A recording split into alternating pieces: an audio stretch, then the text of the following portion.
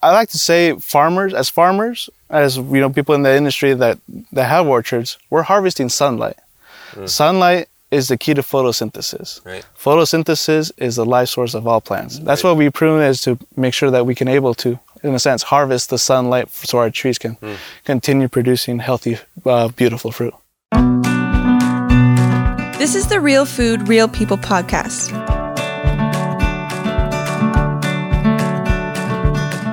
There is a lot of effort that goes into the food that you eat. Here in Washington, a lot of that is tree fruit. We're famous for our apples and cherries, pears, peaches. It goes on from there. But there's a lot of effort and science and education that goes into training the people growing that food that we produce here in Washington. I'm Dylan Honkoop, the host of the Real Food, Real People podcast. Glad you're here with us on this episode as we visit Wenatchee Valley College and meet Francisco Sarmiento, who's a professor at the college, but grew up as a farm worker, and he'll share his story as well as more about the latest technology and science that goes into growing the best apples and other tree fruit in the world.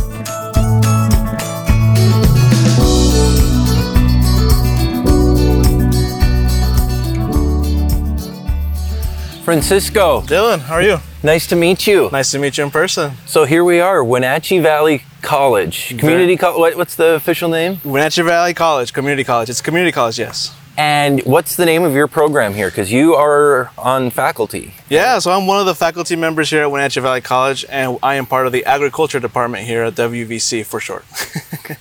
But and we're going to get your story later, but you've been around this world of tree fruit and wine grapes for a long time, right? Yeah, so a little bit of a brief summary is I've worked in the industry for about 10 years at different capacities, and involving from tree fruit, wine grapes, research, and now education now. So I love being here at Wenatchee Valley College. I graduated from this campus, and so it's good to be back home. Well, it's a beautiful campus, and I want to go in and see your lab, because people think about farming and growing food and orcharding and think, it's just hard work, and it is that, but there's a lot of science to it too. Yes. And I know you guys do a lot of cool stuff in the lab here for your own research, as well as teaching more folks who are in the world of growing this food how to do this stuff. That's right. So maybe we go into the lab and check it out. You can show us what you guys do. Let's do it.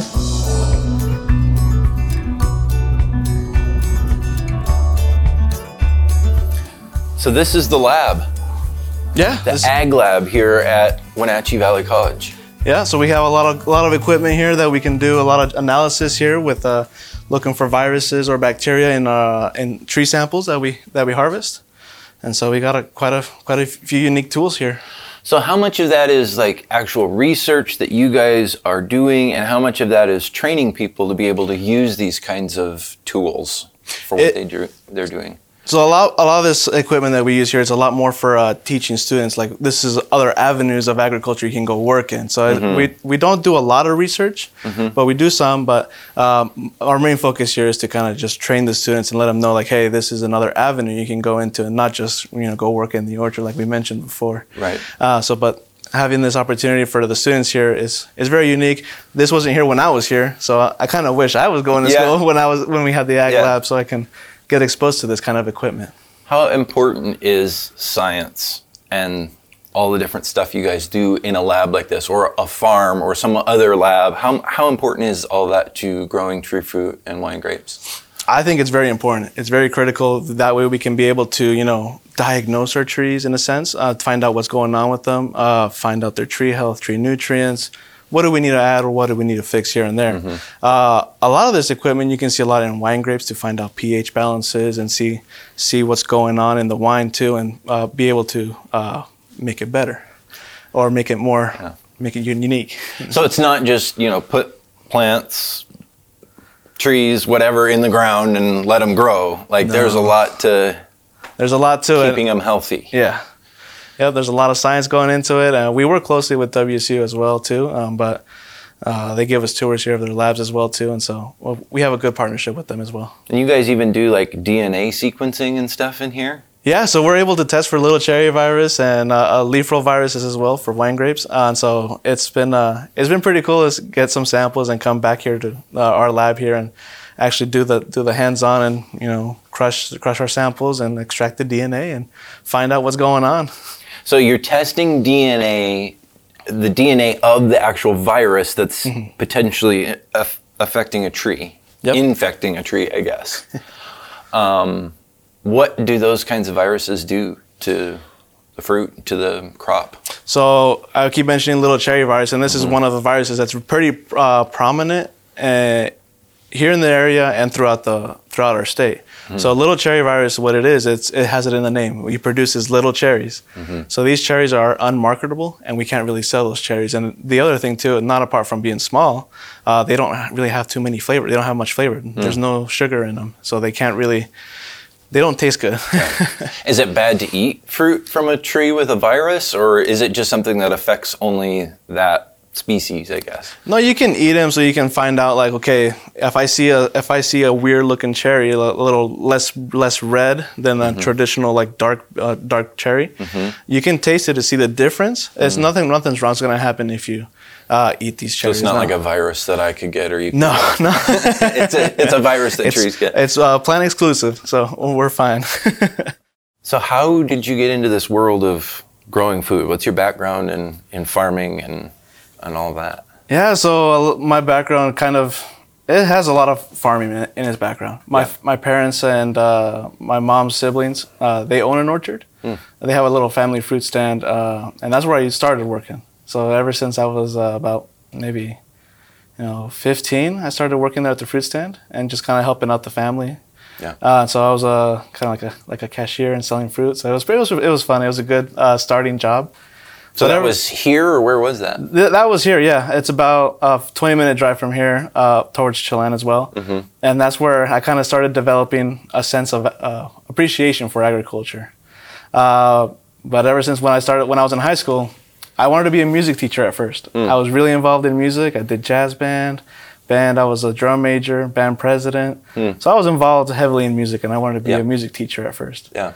But I took a quarter of music theory and ear training here on campus. I passed my classes, but I was like, this isn't for me. That's tough stuff. Yeah, and so then I was also taking agriculture classes at the same time with that, and I just kind of like, okay, all my chips on that table. I pursued agriculture, and I got my 2-year degree in tree fruit and horticulture from Wenatchee Valley College, and so during my time at the college, I was also interning for Northern Fruit Company, and I also interned for AgroFresh, and they're more of a research.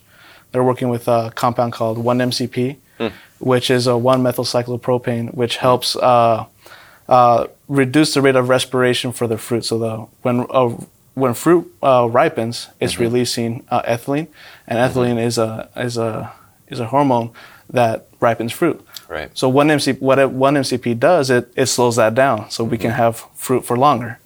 And so you see 1-MCP in the practical use right now, and more in the warehouses and anything and all that good stuff. And that's how we're able to ship apples overseas, and they're still looking good. Yeah. So is that compound safe? Yes. To be on apples, like, how do you know that, and what should people know about it? It is a safe compound. It's not harmful to us, and there's been a lot of research going into it. AgroFresh was one of the places where I worked with it quite a bit, and so it's all safe, and it's not harmful or anything. It's just helping us maintain our food longer and keeps us. We'll have food on the table in the long run. Yeah, I know. I saw something a while back. Someone had a Cosmic Crisp apple. This was like an influencer or someone on Instagram, and they were scraping a layer off of like waxy stuff. Yeah. Is that what that was, or what was that? Is that natural on the apple, or they were saying, oh, we need to be really scared. What are they putting on our food? Yeah. What does the actual, scientists and farmers say? So I've seen a very similar post as well on Instagram, but that little waxy material, that's just a food grade wax. It's just to keep the hydration in the apple, to keep it juicy still for us. It's safe to eat. I mean, it's FDA approved, and it's just there to protect the fruit for once it gets on the shelves that's at your local store. The 1-MCP, it's a gas, and so it's not you won't find it on your apple. So it's not even like a liquid that's sprayed on. It's No, a gas that's in. So is that in the room then wherever apples are stored, basically? Yes. Yeah, so it's in the room, in the cold storage rooms. There are two different ones. There's cold controlled atmosphere and just regular atmosphere. Regular atmosphere meaning that, it's just put it in a cold room, and that fruit that goes into that storage is the one that's going to get sold really quickly, or it's going out the next day. Because it's going to ripen faster. Not necessarily. That it's already kind of like pre-sold to go to its destination, to the store. I see. And for the controlled atmosphere, it's more like, okay, we're going to take out some of the gases, and we're going to reduce the oxygen content. We're going to reduce some of the what we're normally breathing, right. And we're going to drop it down really low so we can slow that process of respiration down and ripening as well too. So that's one of the cool things about all the science and research that's been going on is that we're able to store apples today and hold them for 12 months, and then they're still good. So that's awesome. It is very awesome. So way back to the beginning, your parents were in farming. Yes. So what did they do?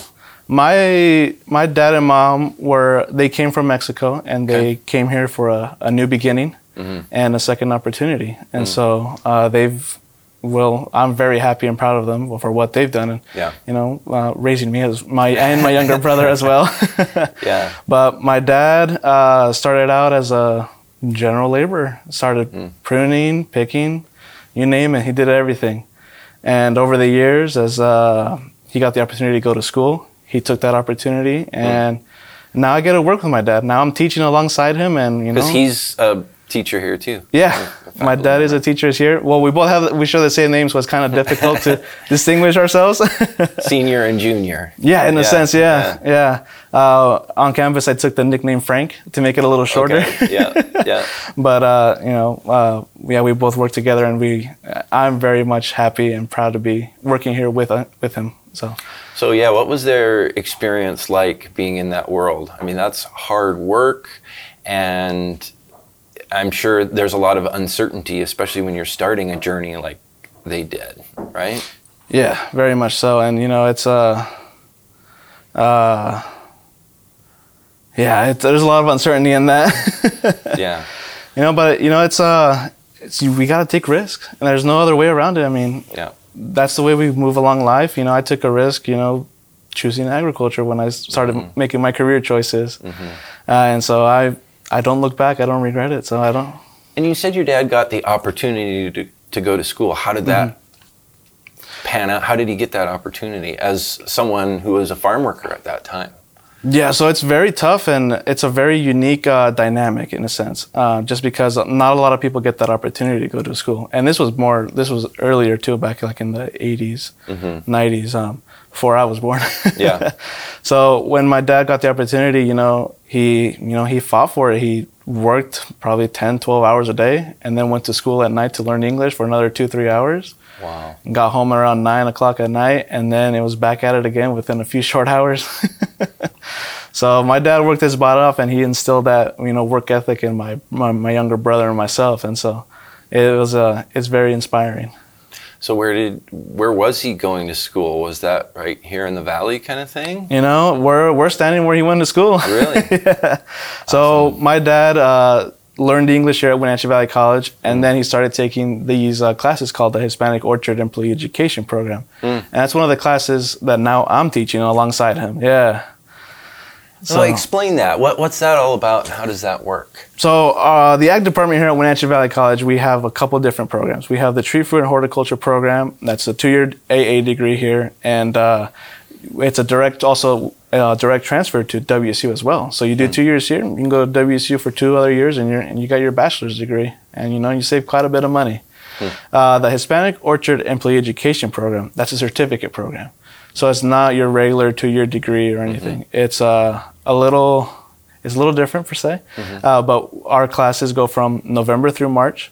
They're all taught all in Spanish, and so that we do teach also civics, English, and math skills, and that's what the program is in a sense.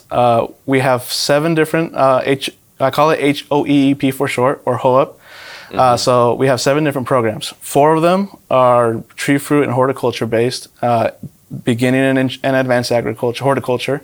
Right now, we have our field-based IPM class, which is integrated pest management, and we're learning about pests that can either be beneficials or the stuff that harms our fruit, that affects our fruit. Yeah. So we teach all our students how to identify correctly and what to do, or more in the sense of like how to scout, how to identify, and then what are the next steps after that.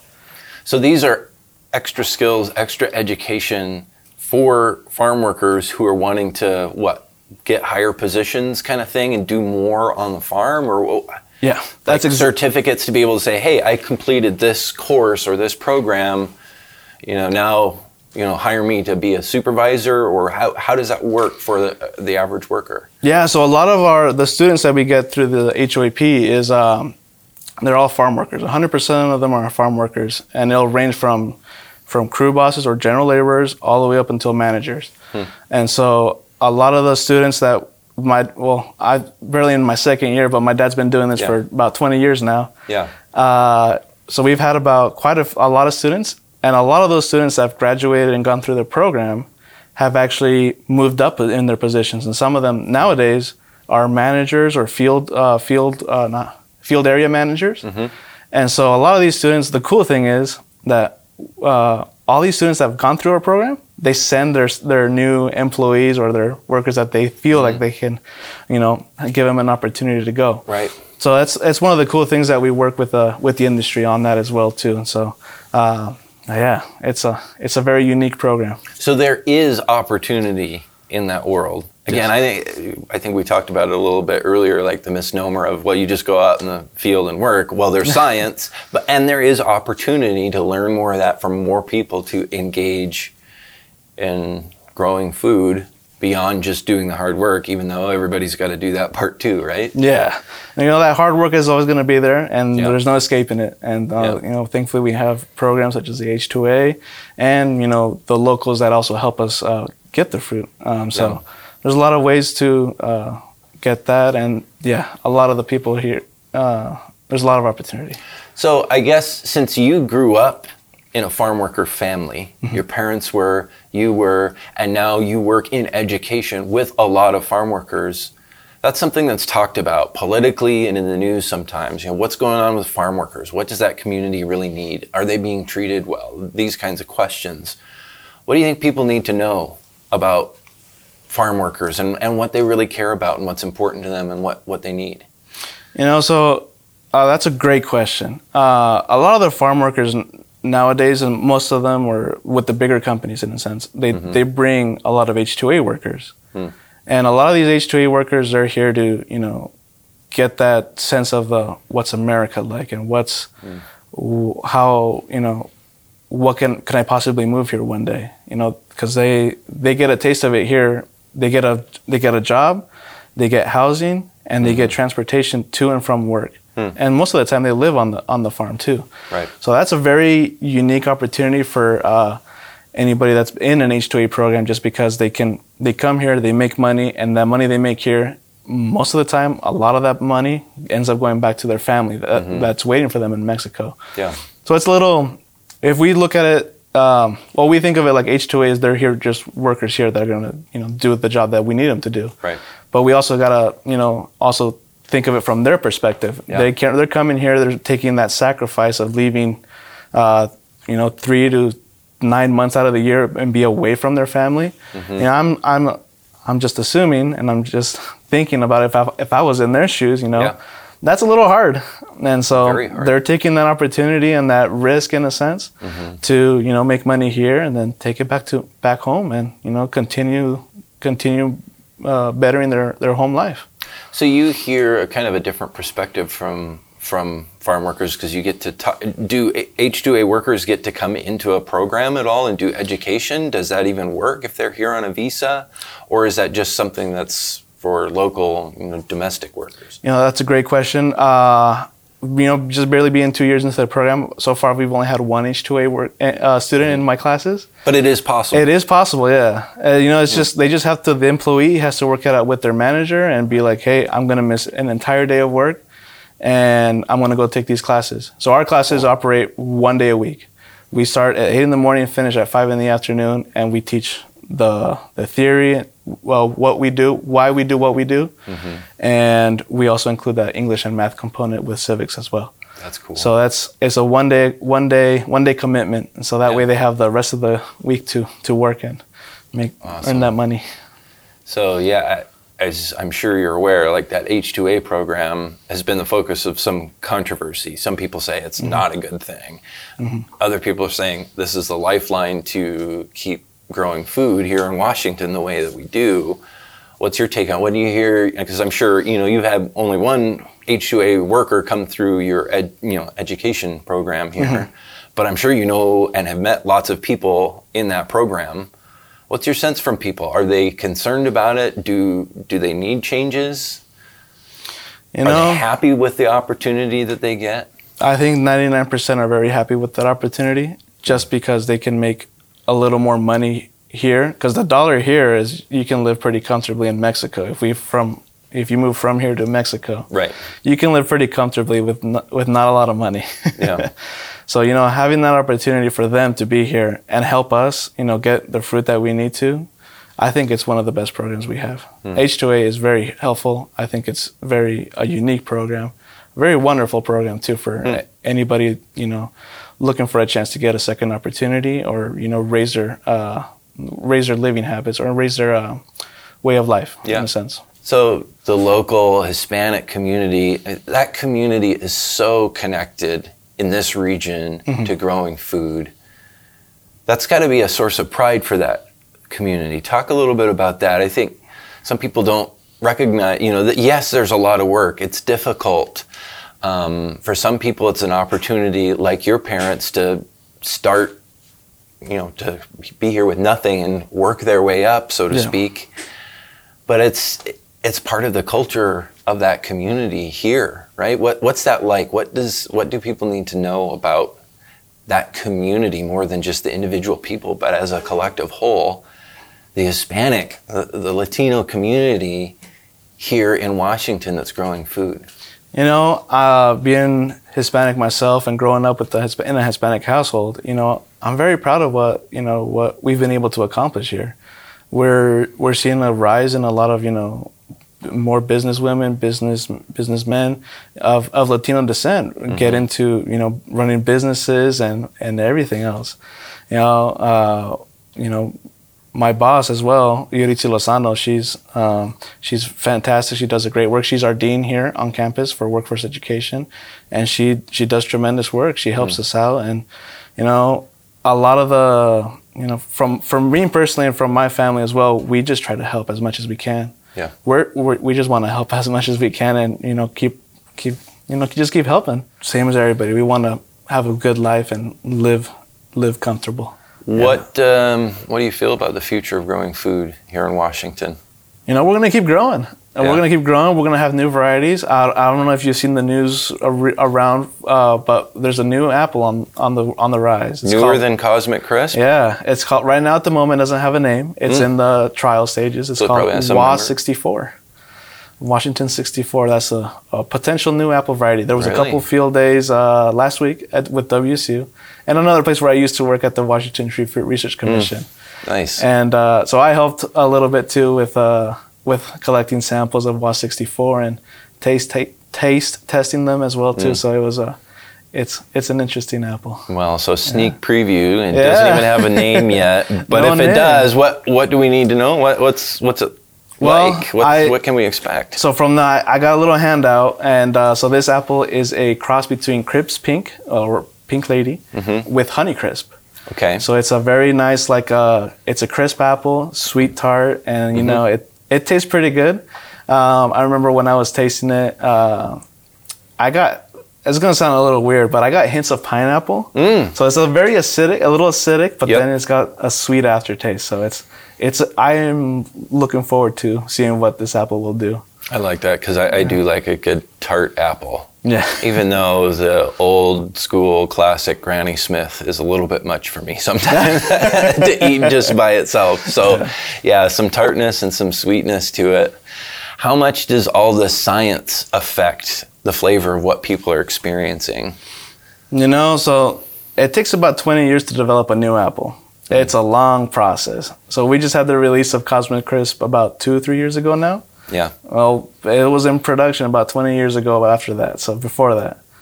So you can only imagine it's just a lot of trial and error, finding that perfect cross. And so it's, once we get the apple we want with the characteristics we like, it's time to replicate it. So this new selection, how far along is it in that process? Is it like 5 years in, 10 years in? I would say more closer to like maybe 14, 15 years. Yeah. So it may not be too long if everything can, because again, they're still making sure this is, because there's probably a lot of like things, not just what the apple tastes like, but how it grows and how resistant to drought and disease or different things it might be. That's right. Probably all has to, again, replicate all kinds of conditions. Yeah, so a lot of what we did is there's a different selection sites. It ranges from Tri-Cities all the way up to Okanagan. Mm-hmm. It has to grow in our state, so it's got to be able to survive the cold conditions. What's the grow? How does it grow? And all this other, like, how do we prune it? What do we need to do? We need to figure out all these things before we can release it for mass more production. So figuring all those little details out is very critical before we release it. So with those field days, it's just kind of like a little sneak preview, like you mentioned. Yeah. So it's a great preview to like, okay, what can we expect from this apple? Yeah. Well, I think we should go out to the orchard and check it out so you can show us some actual trees and how that all works. That sounds fun to me. Awesome. Let's do it. We'll have more of our conversation with farming educator Francisco Sarmiento in just a moment. But first, we do need to say thank you to some sponsors who make this all possible to have these conversations. First, Dairy Farmers of Washington, very supportive of this podcast from the very beginning. And we want to encourage you to support them as well. They just had a really cool event in Whatcom County called Whatcom This Way. So if you missed that, you probably want to get that on your calendar for next year. It's this new growing thing, but lots of other opportunities to connect with real dairy farmers, either in person or online and social media. If you check them out, wadairy.org is the website. WA as in WA for Washington, dairy, normal spelling, so all one word, wadairy.org. Check them out. And if nothing else, follow them on social media as well, on Instagram, on Facebook, on Twitter, etc. And say thank you to the Dairy Farmers of Washington for producing delicious, wholesome, healthy, ethically produced milk and dairy products here in Washington State. Again, wadairy.org. Also, Manna Insurance Group supporting the podcast. We thank them for their support, as well as what they do to help farms and a lot of individuals, businesses, you name it, in the world of insurance, and preparing a plan to make sure people are protected, their financial future is protected. And that's what insurance is really actually about.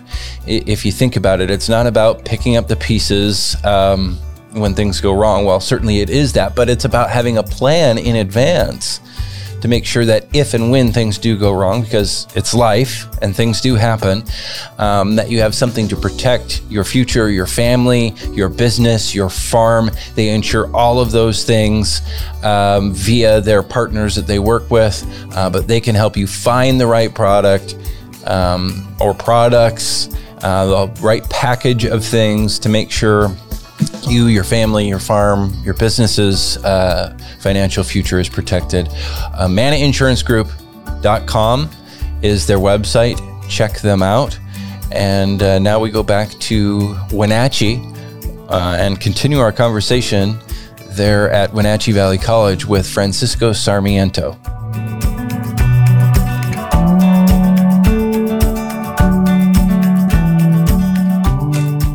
So here we are in the orchard. Yeah, we made it out. One of the orchards that you guys work with at the college? Yeah, so we do bring our students here to do to get them practical hands-on experience. We do crop estimates here. The manager here, Miguel, he's very helpful with that, and he shows us where to go and where we can enter. I see water dripping out of the irrigation tubes there. Yeah. That's cool. Yeah, so drip irrigation. very efficient, Yeah. cost effective, and it's feeding water directly to the trees. Versus having like a sprinkler spraying it over the whole area, right? As you saw on our way over here, we saw some of those sprinklers spraying overhead. Yep. I mean, you're wasting quite a little water, and we saw some of the water got into our cars. Yeah.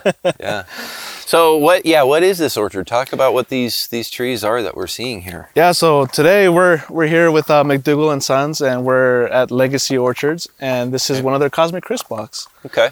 Miguel was just telling me a little bit about what happened this year. They had a little bit of frost, and so they lost a little bit of fruit. So some of the apples froze over, and they... How do they know that already? Because it's just from the blossoms of the apple that they can tell were damaged? Yeah, so... 'Cause there's no actual fruit on the... Yeah. I mean, it is, but it's just tiny, right? Yeah, it's still growing, and the way you can tell is you usually grab a flower, and then you just open it up a little bit, and you can check the ovaries, check inside. And usually, if it's damaged, it'll just be completely black from the inside. And that's how you can tell, like, okay, we lost something here. Right. So you usually take samples, and you just get a rough estimate of a percentage of how much you lost. And so he was saying roughly that this year they were shooting for 80 bins to the acre, but they only managed to get 60. Or they're estimating for 60. They can already tell that now. Yeah. Even though you can't actually see an apple, even though if you look up close, you probably find little tiny apples forming, or what stage are these at right now? So right now, they're little fruitlets right now, probably about almost the size of a golf ball, getting close to it at least, where we're at.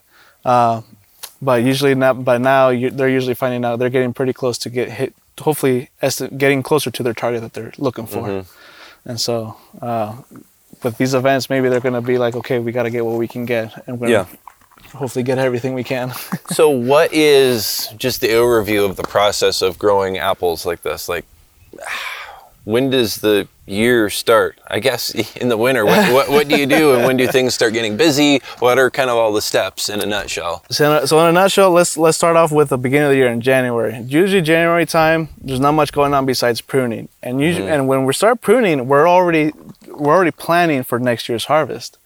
So we need to renew limbs, and we're already getting bud counts to find out, okay, do we have more buds for fruit or more buds for leaves? And you can usually tell the difference. One's a little more fatter than the other one, but that's how you can start to get an early estimate. And so as of the months go by, February, March, usually March is when we start seeing, late March, we'll start seeing some more activity and some more movement. Buds swelling up, and then once they burst, it's starting to go time.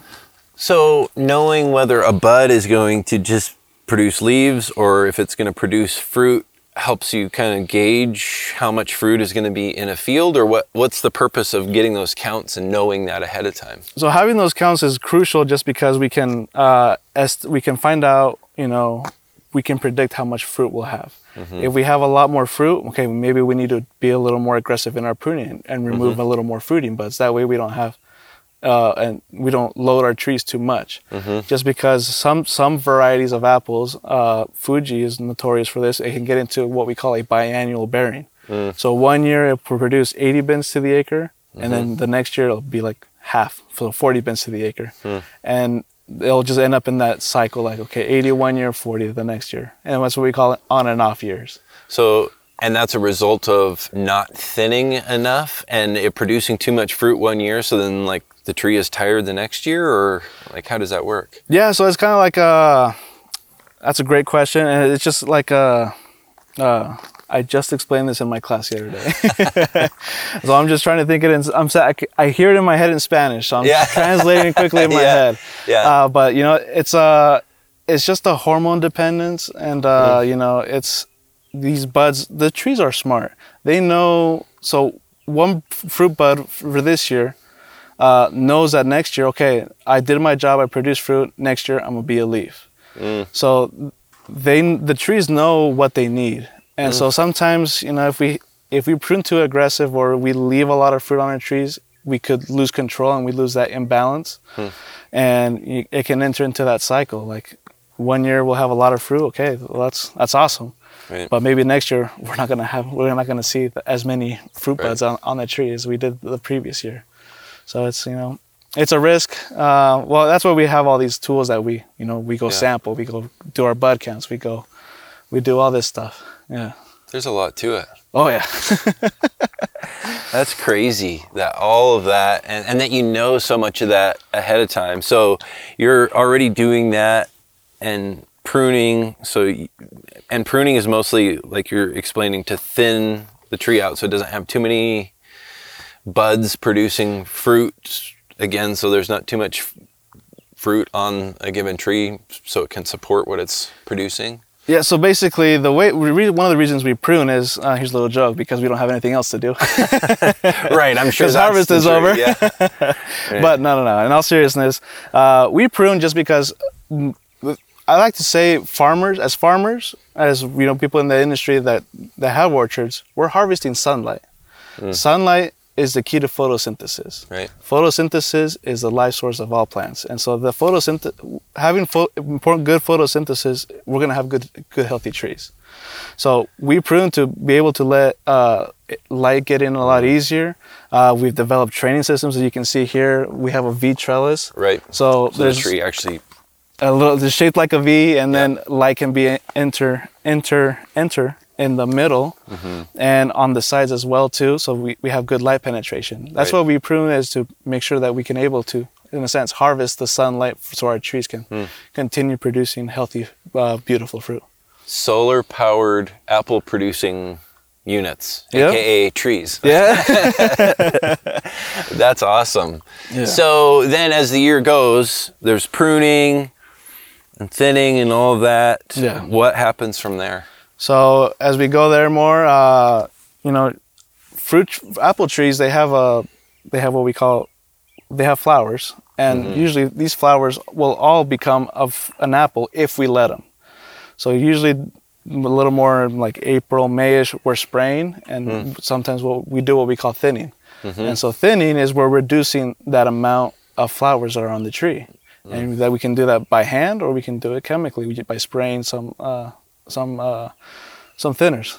And we do this all we follow the labels, because the label is the law for all our products that we use. And so we're following the labels, and we're following the recommendations we get from field men and that are helping us out in our orchards. And so we want to hit those targets. So is that not organic then, I'm assuming, if you're thinning that way, or is there an organic way to spray to thin? So there is an organic way to spray. Okay. To spray, not to sprint, but to spray. Yeah.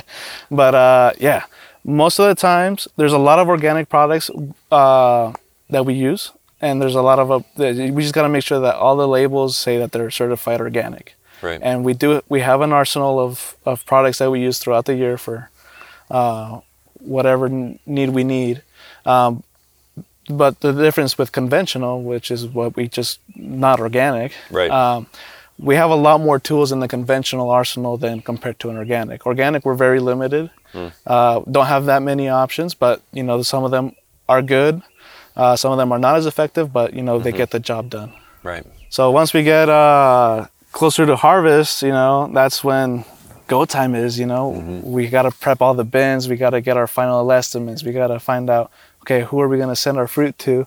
How many people do we need for harvest this year? Right. Who's going to be, all those little details come into play as we get closer to harvest. So during the summer, that's kind of when the planning stages start happening. Yeah. So we're just, that's... And a lot of people do apples and cherries. So then in the summertime, like in June and July, cherries are happening too. Yeah, so... Wow. Yeah, we're just talking right now mainly for apples, but if we incorporate cherries into it, man, that planting stage is happening now, just because we're so close to cherry harvest here in the area too. And I'm predicting we'll start picking cherries closer to July, end of June. So I'm sure some of the people that have cherries are already planning, okay, like, all right, we got our bin trailers, we got our bins, we got our crew, we got our designated crew leaders here, and then it's just go time once cherries start. Yeah. So when does apple harvest generally start? And I guess that probably depends where you are and how high your field is on the side of the mountain or whatever.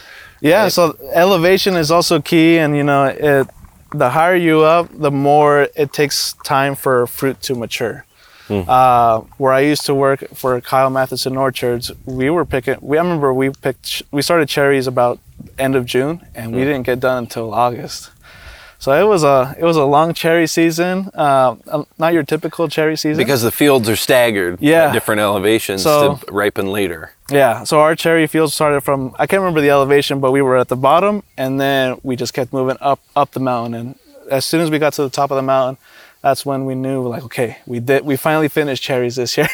So I can get fresh Washington cherries in August? Yeah. That's crazy. I know. It didn't used to be that way, right? Because the fields were mostly lower. Yeah. So usually, by the whole month of July, you can find all the cherries you can in all areas.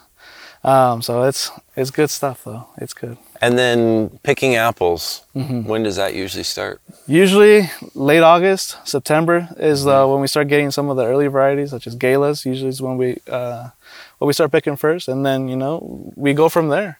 A lot of the farmers, they definitely do plan ahead, and they we work with the nurseries, and they tell us, okay, this is the timing of when this variety is getting picked. So this is when the other variety is. So that way, when you're planning to start an orchard, you can do, okay, I'm going to plant galas here. I'm going to plant something here in the middle about, September, October timing, and then maybe something for November if you want to go that far. A good late variety is like Pink Lady, and usually those are the last ones to pick. So, and you can face some challenges there because you can end up almost in snow. Yeah. What if it freezes? Does that just ruin the apples that are still on the tree? Yeah. So when I used to work at Olsen Brothers, we had a freezing event in our apples, and so we had to wait until they thawed out just so we can start harvesting them.